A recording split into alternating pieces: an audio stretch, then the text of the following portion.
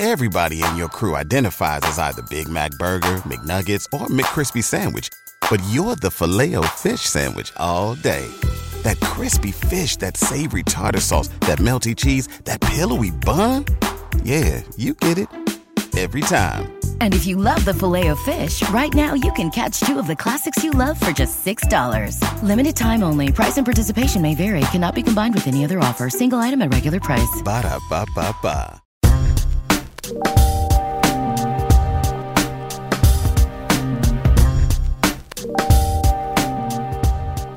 Welcome to the Kyle Koster Show. I'm Kyle Koster. My guest today is Stephen Douglas, my partner in crime at the Big Lead. We're going to be talking about the NBA playoffs, which have kind of moved in the direction that I guess we knew it was going to move, with the Brooklyn Nets assembling this super team of talent. But the surprising part of it, at least to me, has been that they've done it without James Harden in the first two games against the Milwaukee Bucks. Harden goes down with an injury early in game one. And what we've learned through the NBA through its history is maybe this is time for concern. I mean, we know what type of player is. We know the offense largely runs through him, even with two other superstars on the team. The Nets respond with a convincing game one victory. And then last night, they completely blow the doors off this Bucks team. And it's a Bucks team that's drastically improved from last year. The most intriguing stat throughout the playoffs to me is the Nets. They are shooting over 50% from the field, over 40% from the three-point line, and over 90% from the line. It's unbelievable. Stephen, is there any hope for anybody else? Not as long as two of the three stars are healthy. That's the key, obviously. When Kyrie and KD alone any two of them alone are enough to win any single game and any series. And when you have the convenience of having that third guy, so when Harden comes back, if Kyrie walks away for a few days or Kevin Durant tweaks something, then they are still in every single game. And as long as there are two guys, they can win any game. And if any of the supporting cast, which has been pretty good and is always made better by playing with superstars, if Joe Harris or Blake Griffin or any of the other guys play really well, then something like last night happens where it's just a blowout and it seems like there's no hope. Well, the question mark for this team was always the defensive end of the floor. Holding Milwaukee to 86 points is perhaps the most terrifying thing that they did. The offensive numbers throughout the league this year exploded. I think there's a lot of reasons for that. The short layoff, indifference, the way that the game has changed with everybody being able to shoot threes at an incredibly high percentage clip and offenses becoming more efficient. Even with that, just to hammer the point home, you're looking at a team that has three viable weapons in crunch time. One of the big complaints and the concerns about this squad was there's only one basketball. We've heard that so many times. In a bizarre way, taking one of the big three out of the equation eliminates a third of that friction come crunch time. So I'm wondering, we say it so many times in sports, and a lot of times it seems hokey and not based in reality, but we honestly could be looking at addition by subtraction here and having nothing to do with the type of player Harden is. It's almost like this team has learned to operate with one or two of its big three in the lineup, and it takes some of the question in crunch time away about who's going to get the basketball. So I wonder if this is just a team of destiny that is able to win with three of them healthy, two of them healthy, probably not one. Yeah, I really don't think that it is addition by subtraction. I think that these are three guys who are just really high level and who do a pretty good job sharing the ball despite how much they score. Like, they all have a lot of experience playing with other great players and sharing a workload, like Kyrie with LeBron and Kevin Love, KD back in Oklahoma City and then in Golden State. And I mean, even Harden he started as a third option, coming off the bench for the Thunder. And then when he became a star in Houston, he ended up having to working with like Chris Paul, and he didn't have any problems there. I mean, they came close to beating the Warriors that year until CP3 got hurt. I think they're really just trying to win, and they don't really care which guy is going to have the big stat line, because even when one of them has a smaller stat line, it's still pretty impressive. Like James Harden has no problem throwing out like 20 assists in a game and scoring like 10 points. I wonder, there's so many people who hate this team because it seems joyless. It seems mechanical. It seems like front running, but I wonder if they've kind of cracked the code. The concept of these unbeatable teams is younger than, I mean, it's a decade old. It starts with LeBron going to Miami. We're learning more and more about how to play in this system. It does not have 100% success rate. Look at the Toronto Raptors winning in 2019. It doesn't assure you. It doesn't guarantee you're going to be the finals champion. I mean, it certainly gives you a leg up, but I wonder if they've unlocked something when it comes to just brutal efficiency. And we're the bad guy. I know that Kyrie said he's uniting everybody, but he must know that unity is in disliking this team. I know I'm a fan of this team. I don't really know how you feel about them. I think that you kind of respect the way they've done it, but maybe the answer, it was just leaning into being the Death Star and trying to not pretend that it was about anything else than this one singular goal at the end of the season. Yeah. I mean, I've probably rooted against all these guys. I definitely rooted against Kyrie when he was with Boston, but I mean, he's just so talented and fun to watch that I've never really disliked him. KD and Harden are the same thing. They're just so good. They're really enjoyable to see operate on a basketball court. So, I mean, I'm not rooting for Brooklyn or anything, but I'm also not really rooting against them, I guess.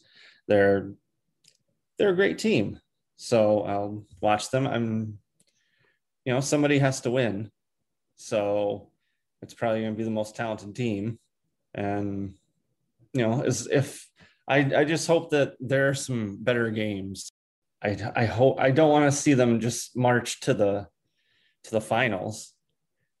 I hate the games that are, 40 points like last night. That's not fun to watch.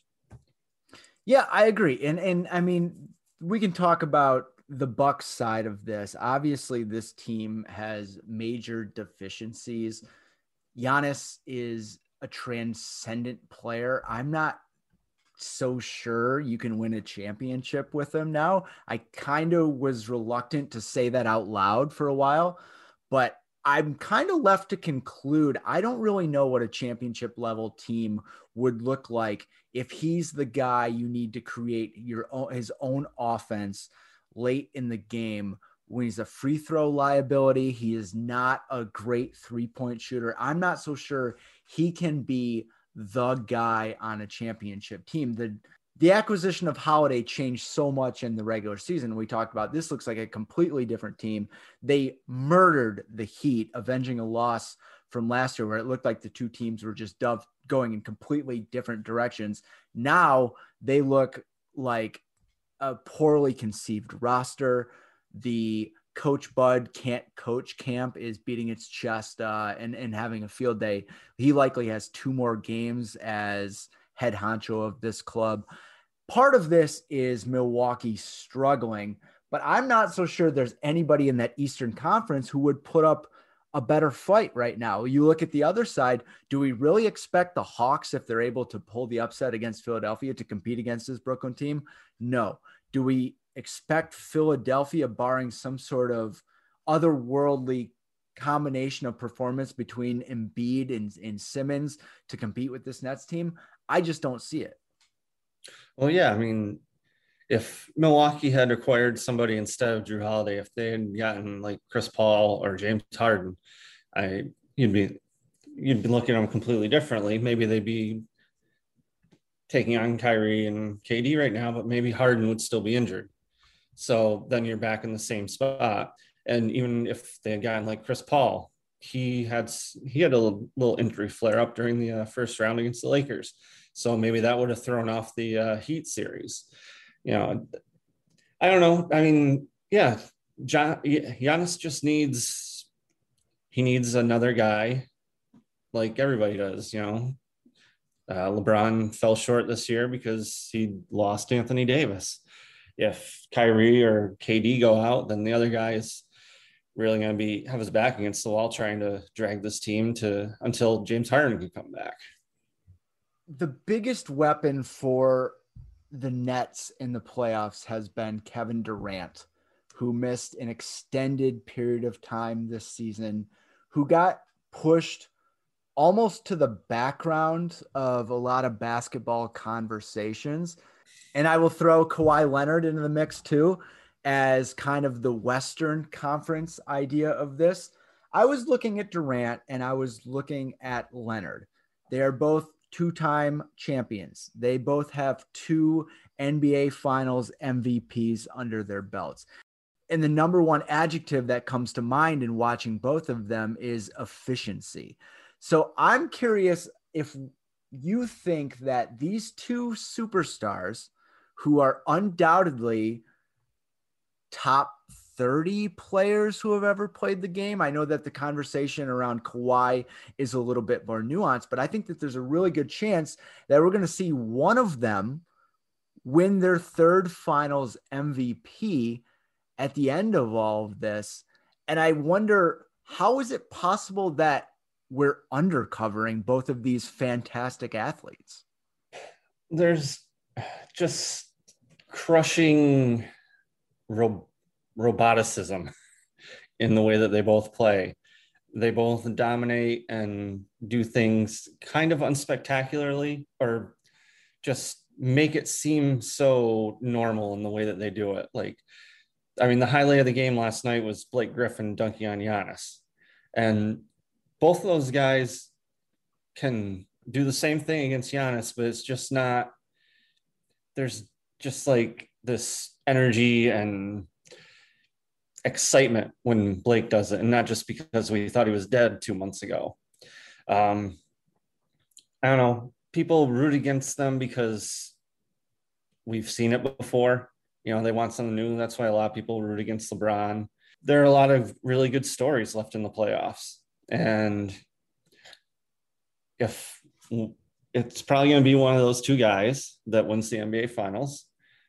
So, ho hum, even though it's with new teams, it's like we've seen this before.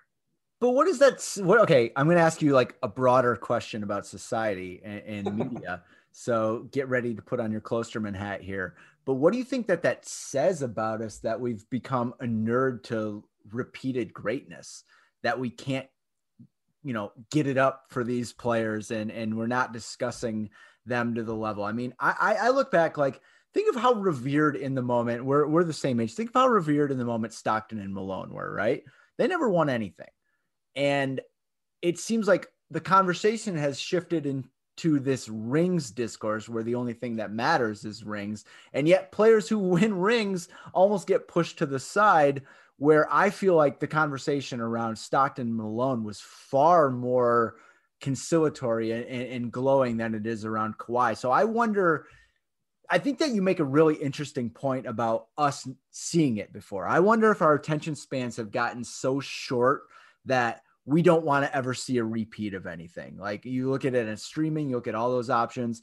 I know that we're probably of an age where we go back and we watch movies and TV shows that we've already seen. I wonder if the younger generation is going to do that because there are so many limitless options. And why would you need to go back and see something that you've already seen when you have 9 million other options? So what do you take away from kind of like that thought bubble that I have, that the conversation, at least the way that we process sports, has changed a little bit? I don't know. Kevin Durant and Kawhi Leonard are both on second tier teams in their own city. There's just not as much excitement there, I don't think, even if somebody wants to say that, the Clippers now run Los Angeles. New York is a Knicks town. What does it say about society? Wow, what an incredible question. All right. Well, I don't have the answers for you.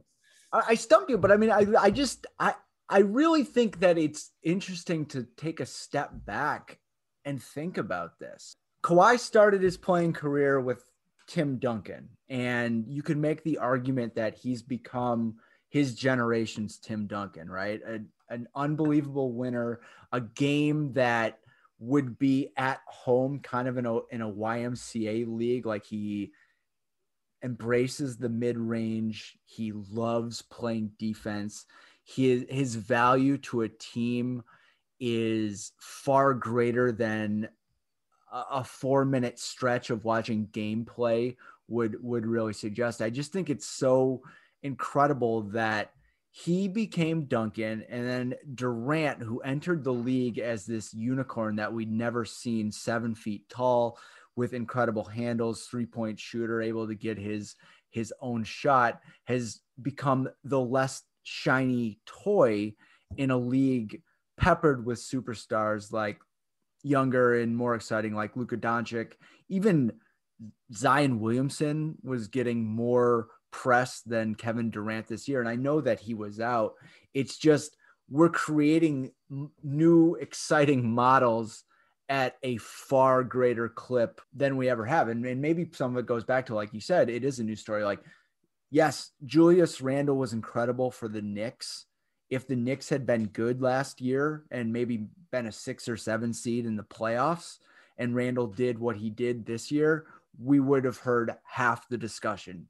It is the newest surprise thing on the block that seems to get the most attention, and the reward structure is there, because at this point, what is the story we could even tell about Kevin Durant that would excite the masses? There's not anything super sexy about an efficient guy who's figured out the mid-range and is just operating at a high level without the so-called highlight reel plays.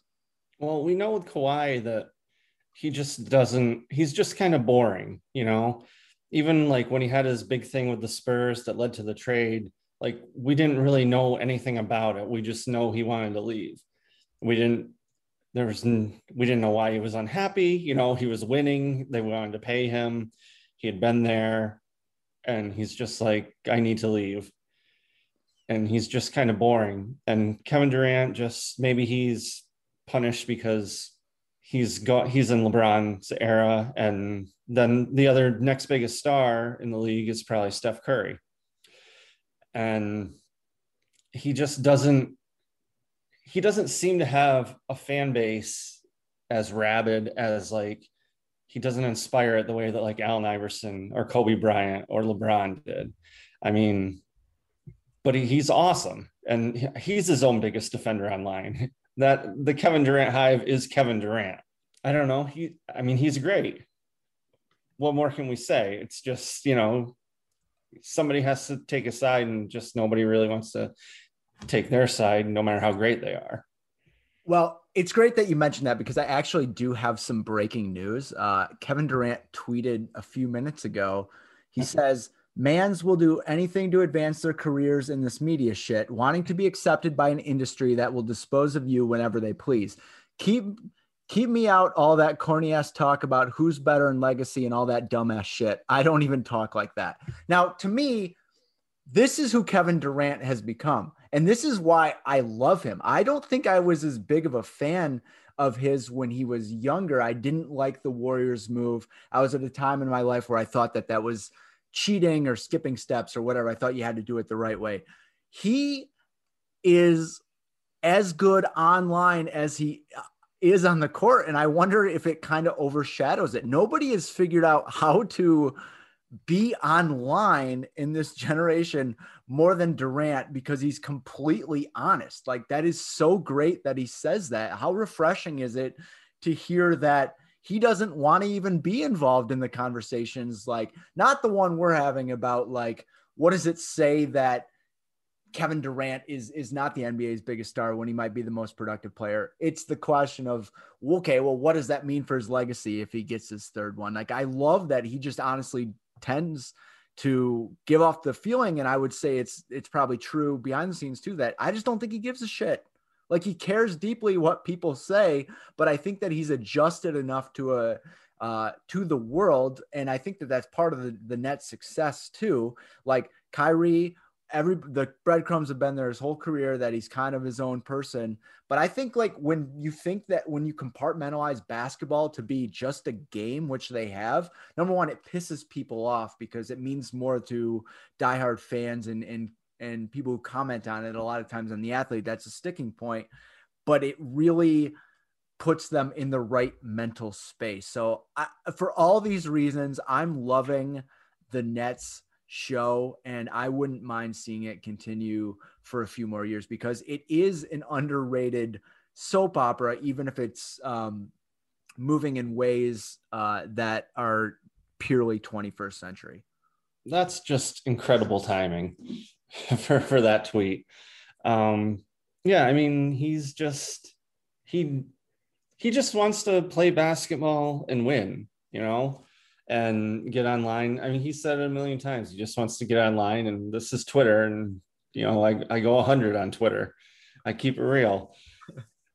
So, he just wants to play, and he doesn't want to, he's not out there talking about other people or like worried about, at least not publicly, his place and the history of basketball. I mean, he lets everything, his play, talk for itself, while he also talks about how he doesn't want to talk about it.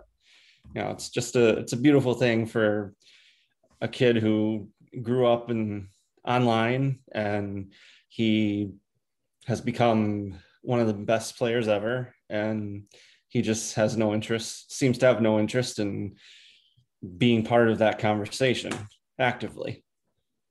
Yeah, I guess the last thing I would say about all this is I think that this year will be a clear delineation in how the media NBA ecosystem worked before the pandemic and how it worked after it. I think the bubble forced access.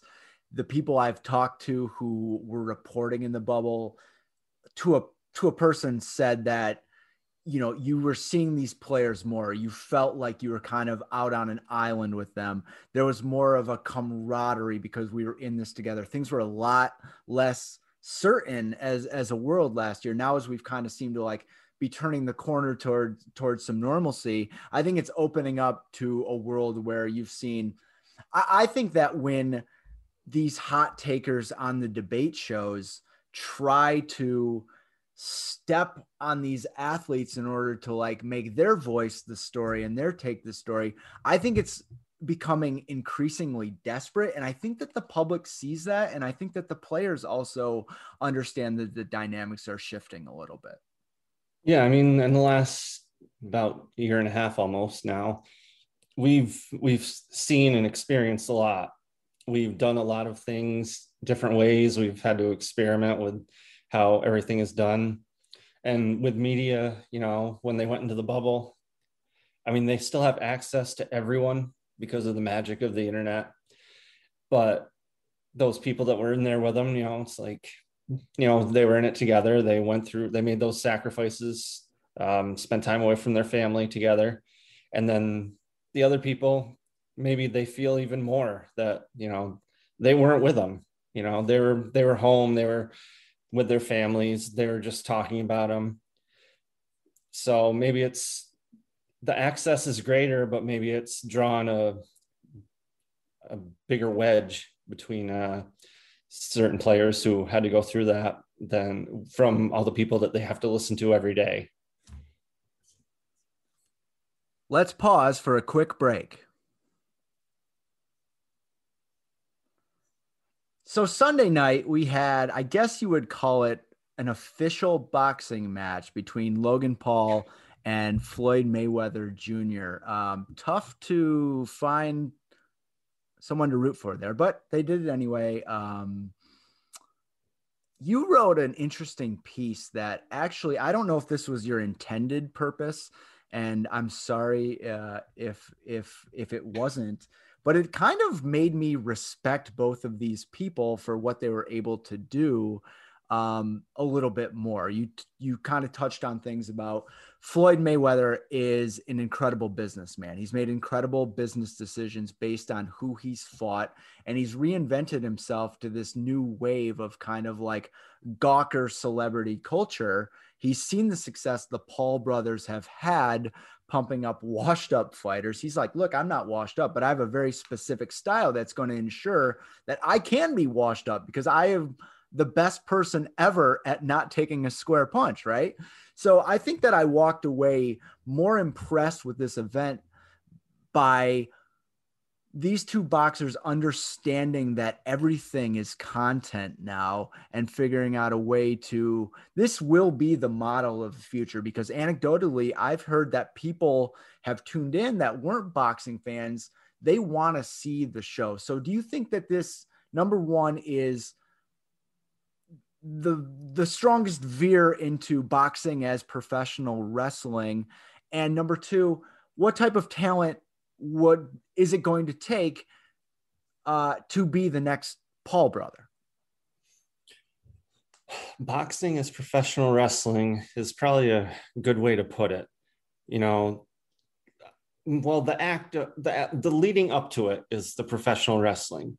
And then what makes it different is the slight chance of something off script happening. The slight chance that Floyd Mayweather or Logan Paul, I mean, somehow catches the other one. I mean, much more likely Floyd. But I mean, you know, Logan Paul goes out there and he's crazy and if he started winging punches, you know, stranger things have happened. It was never going to happen and it didn't happen. But yeah, I mean, just the way they set it up, everybody's a brand. Everything is content.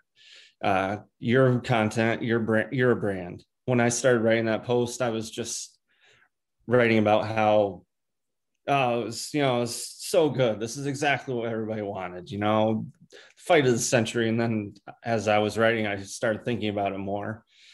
And it just kind of became clear to me that, these guys are good at what they do, as much as I dislike it, in a very different way. It's like Darren Rovell, he drives you nuts with the sports business stuff, but it's like he became that guy and he's great at it.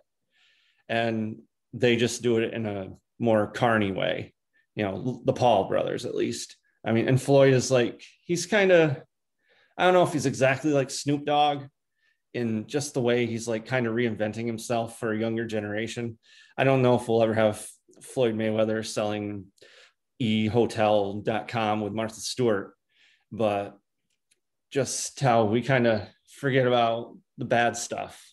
And he's just he's a guy who likes to go out and box celebrities. And somehow I don't understand how they can charge that much money, $50, and how so many people are willing to pay this.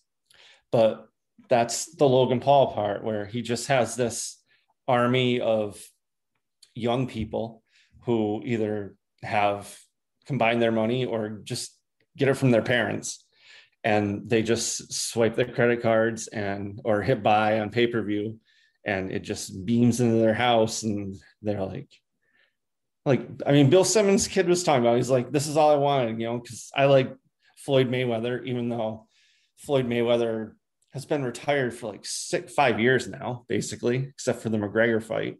That's all people know about Mayweather, the younger generation. They're like, well, he fought Conor McGregor, which was also like, I mean, that's like the biggest boxing match of the last, since Mayweather-Pacquiao. And they were charging like $90 a pop for that. And Logan Paul just has this group of people who want to consume everything he does, because they've been consuming everything he's done for the last half decade. So you combine that with Mayweather, which gives it just a touch of legitimacy. And then his brother's going to do the same thing with Tyrone Woodley. I think that's in a few weeks, where he's a real still active fighter. He's not the biggest name, but he's a real fighter. He's a UFC champion, I believe. So you just when you put more content together, when you mix sports and pop culture, then good things happen. Well, you're exactly right about that last element, because it's what every outlet, it's what every sporting organization is doing right now. I mean, it's we laugh about it, and we all have it on a throw pillow about talking about making the zeitgeist come alive through sports, but that's how you capture an audience. And if you can add your own strong personality and brand that people either hate or love, then you're doing the work and you're going to have success. I have come a little bit around on not just boxing, but kind of what has happened in the UFC. I think that I suffered from a fundamental misunderstanding about what was going on there. To me, this is a pure sporting event. This is the best talent in the world going at it. Then I realized that's not why I'm watching. I'm watching because, number one, the unpredictability. That's the number one thing these sports have going for it. Very rarely, everything is being pushed to an on-demand world. Live sports remain the one Wild West, the frontier where anything can happen, and nothing more than a fighting sport where it just takes one punch, one kick, whatever, one submission hold. You're watching to see soap opera play out. You're watching to see the extension of the narrative. And I think that boxing looked at what UFC has done, which is building on narratives, building these rivalries, getting people to tune in for the name. You don't want to be missing out. People bought that fight because they didn't want to be left out of the conversation. They wanted to be there. They didn't want to find out about what was happening through memes or tweets or anything like that. And you see that when there's a big fight in UFC on Saturday night. So I think that I fundamentally misunderstood the selling point of all this stuff. And to be quite frank, I haven't tuned into boxing regularly in my life. When I did, it was only if there was the Tyson Holyfield fight, if my dad's buddies got it or whatever. And yes, those guys were the best, but I was tuning in to watch Tyson because, oh my God, what's Tyson going to do tonight? He was a caged tiger, and it manifested in unbelievably high highs and unbelievably low lows. And I think that's kind of what you get with these Paul brothers and the next group of people who will come behind it, because I think for so long, the fighting sports have tried to teach elite athletes to become popular celebrities. Maybe it's easier to teach the popular celebrities to become passable boxers or fighters. And if that's the way that it is, I don't know how mad I can be at an organization for highlighting that efficiency in the model. I don't get mad at basketball teams when they figured out 3-point shooters are more valuable to what they want to do. I don't get mad at Major League Baseball teams when they decide we want to shift and we're going to get guys who throw 100 and the game is boring, because the point of the thing is to win. The point of the thing for these organizations and the networks is to make money. So I don't know reasonably how mad I can get at them for making a quote unquote mockery of the entire system when this is their bottom line that they're serving. I don't know how realistic my complaint is, that because I would not tune in to watch. I'm not tuning in to watch Friday night fights featuring two guys that I've never heard of before. Yeah. I mean, that's always been the big thing with the UFC, is just trying to make these stars. With the UFC, it's always been, you have your hardcores and the guys who will tune in every week and they will watch the fights and they think that, and they love fights.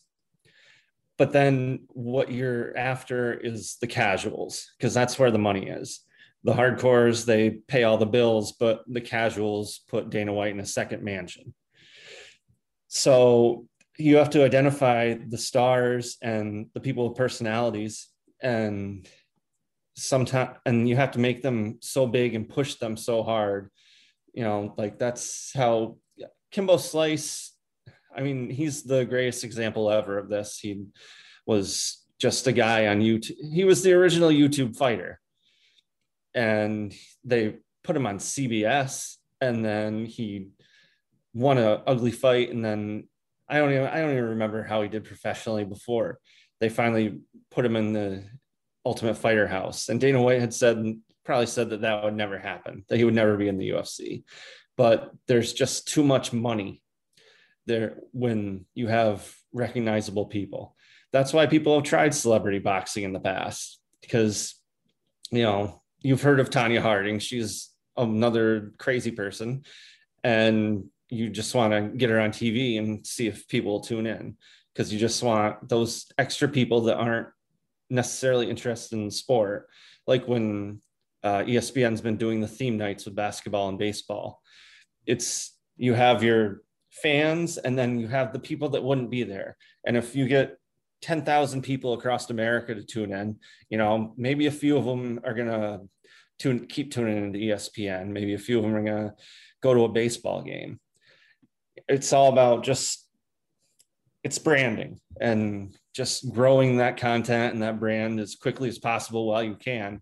Because like with Ronda Rousey, she was the biggest thing in sports 5 years ago, and now she's gone. She lost, and it didn't have to be that way, because like Conor McGregor lost a few times, but if he was fighting on Saturday night, it would be the biggest pay-per-view of the year probably for the UFC. So Ronda Rousey walked away, which is fine, for her. But the UFC lost a huge star. Last thing on this, you mentioned the theme broadcast that ESPN is doing. And I, this is slightly off topic, but I kind of wanted to get it on the record. I think that you and I have been historically, reserved snark for product integration, cross promotions, stuff like that, purely capitalistic means. And I don't know exactly how you feel like deep down about all of this stuff, but I kind of had a bit of an enlightenment in recent weeks in thinking about like, how upset can I really be that ESPN is leveraging that channel to drive subscribers to Disney Plus? Like, how upset can I really be that Disney is trying to push ESPN? Like, that's stuff that every single company does, right? I mean, look at what we do. It would be great if there weren't ads on our pages. There has been times where it's like, this ad is intrusive, but guess what? That's our business model. The other option is it goes behind a paywall. So you kind of pick your poison, and you have to operate your complaints in the real world. Does it mean you have to like them? No. Can you point out when the supposedly native stuff rings really clunky and hokey and silly? I think that's fine. I think most of the time that comes from a place of jocularity with us than really pretending that there's any other way to go about it. So I was just kind of curious, like, what your public comments on stuff like that are, versus like what deep down in your soul is probably a necessity. I was just curious how that question strikes you. Well, I think back to if I liked baseball as a kid. If there had been a Teenage Mutant Ninja Turtles broadcast and on ESPN, and my parents didn't have cable when I was a kid, I would have made it a point, like, I want to go to my grandparents' house. I want to watch this game because I love the Teenage Mutant Ninja Turtles. So it's not for adult me, really. But I mean, who knows? If they did a Seinfeld reunion during the Olympics, you're damn sure I'd be turning into that event. It's necessary. We all have to pay the bills. So, plaster ads all over my stuff. Please just keep giving me money.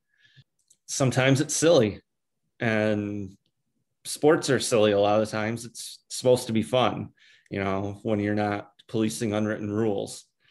So I'm okay with it. And I'm okay with, making fun of it and calling it out for being ridiculous at times, even if I'm not the intended audience. Yeah, I think that's a good place to land. Is it's going to happen, but there's no reason the execution can't be critiqued, and I think that's fair, and I think that's only something that we're going to see growing in the future. Yeah. All right, Steven, it's been a good conversation, or maybe it hasn't, but we're done. All right, it's been painful.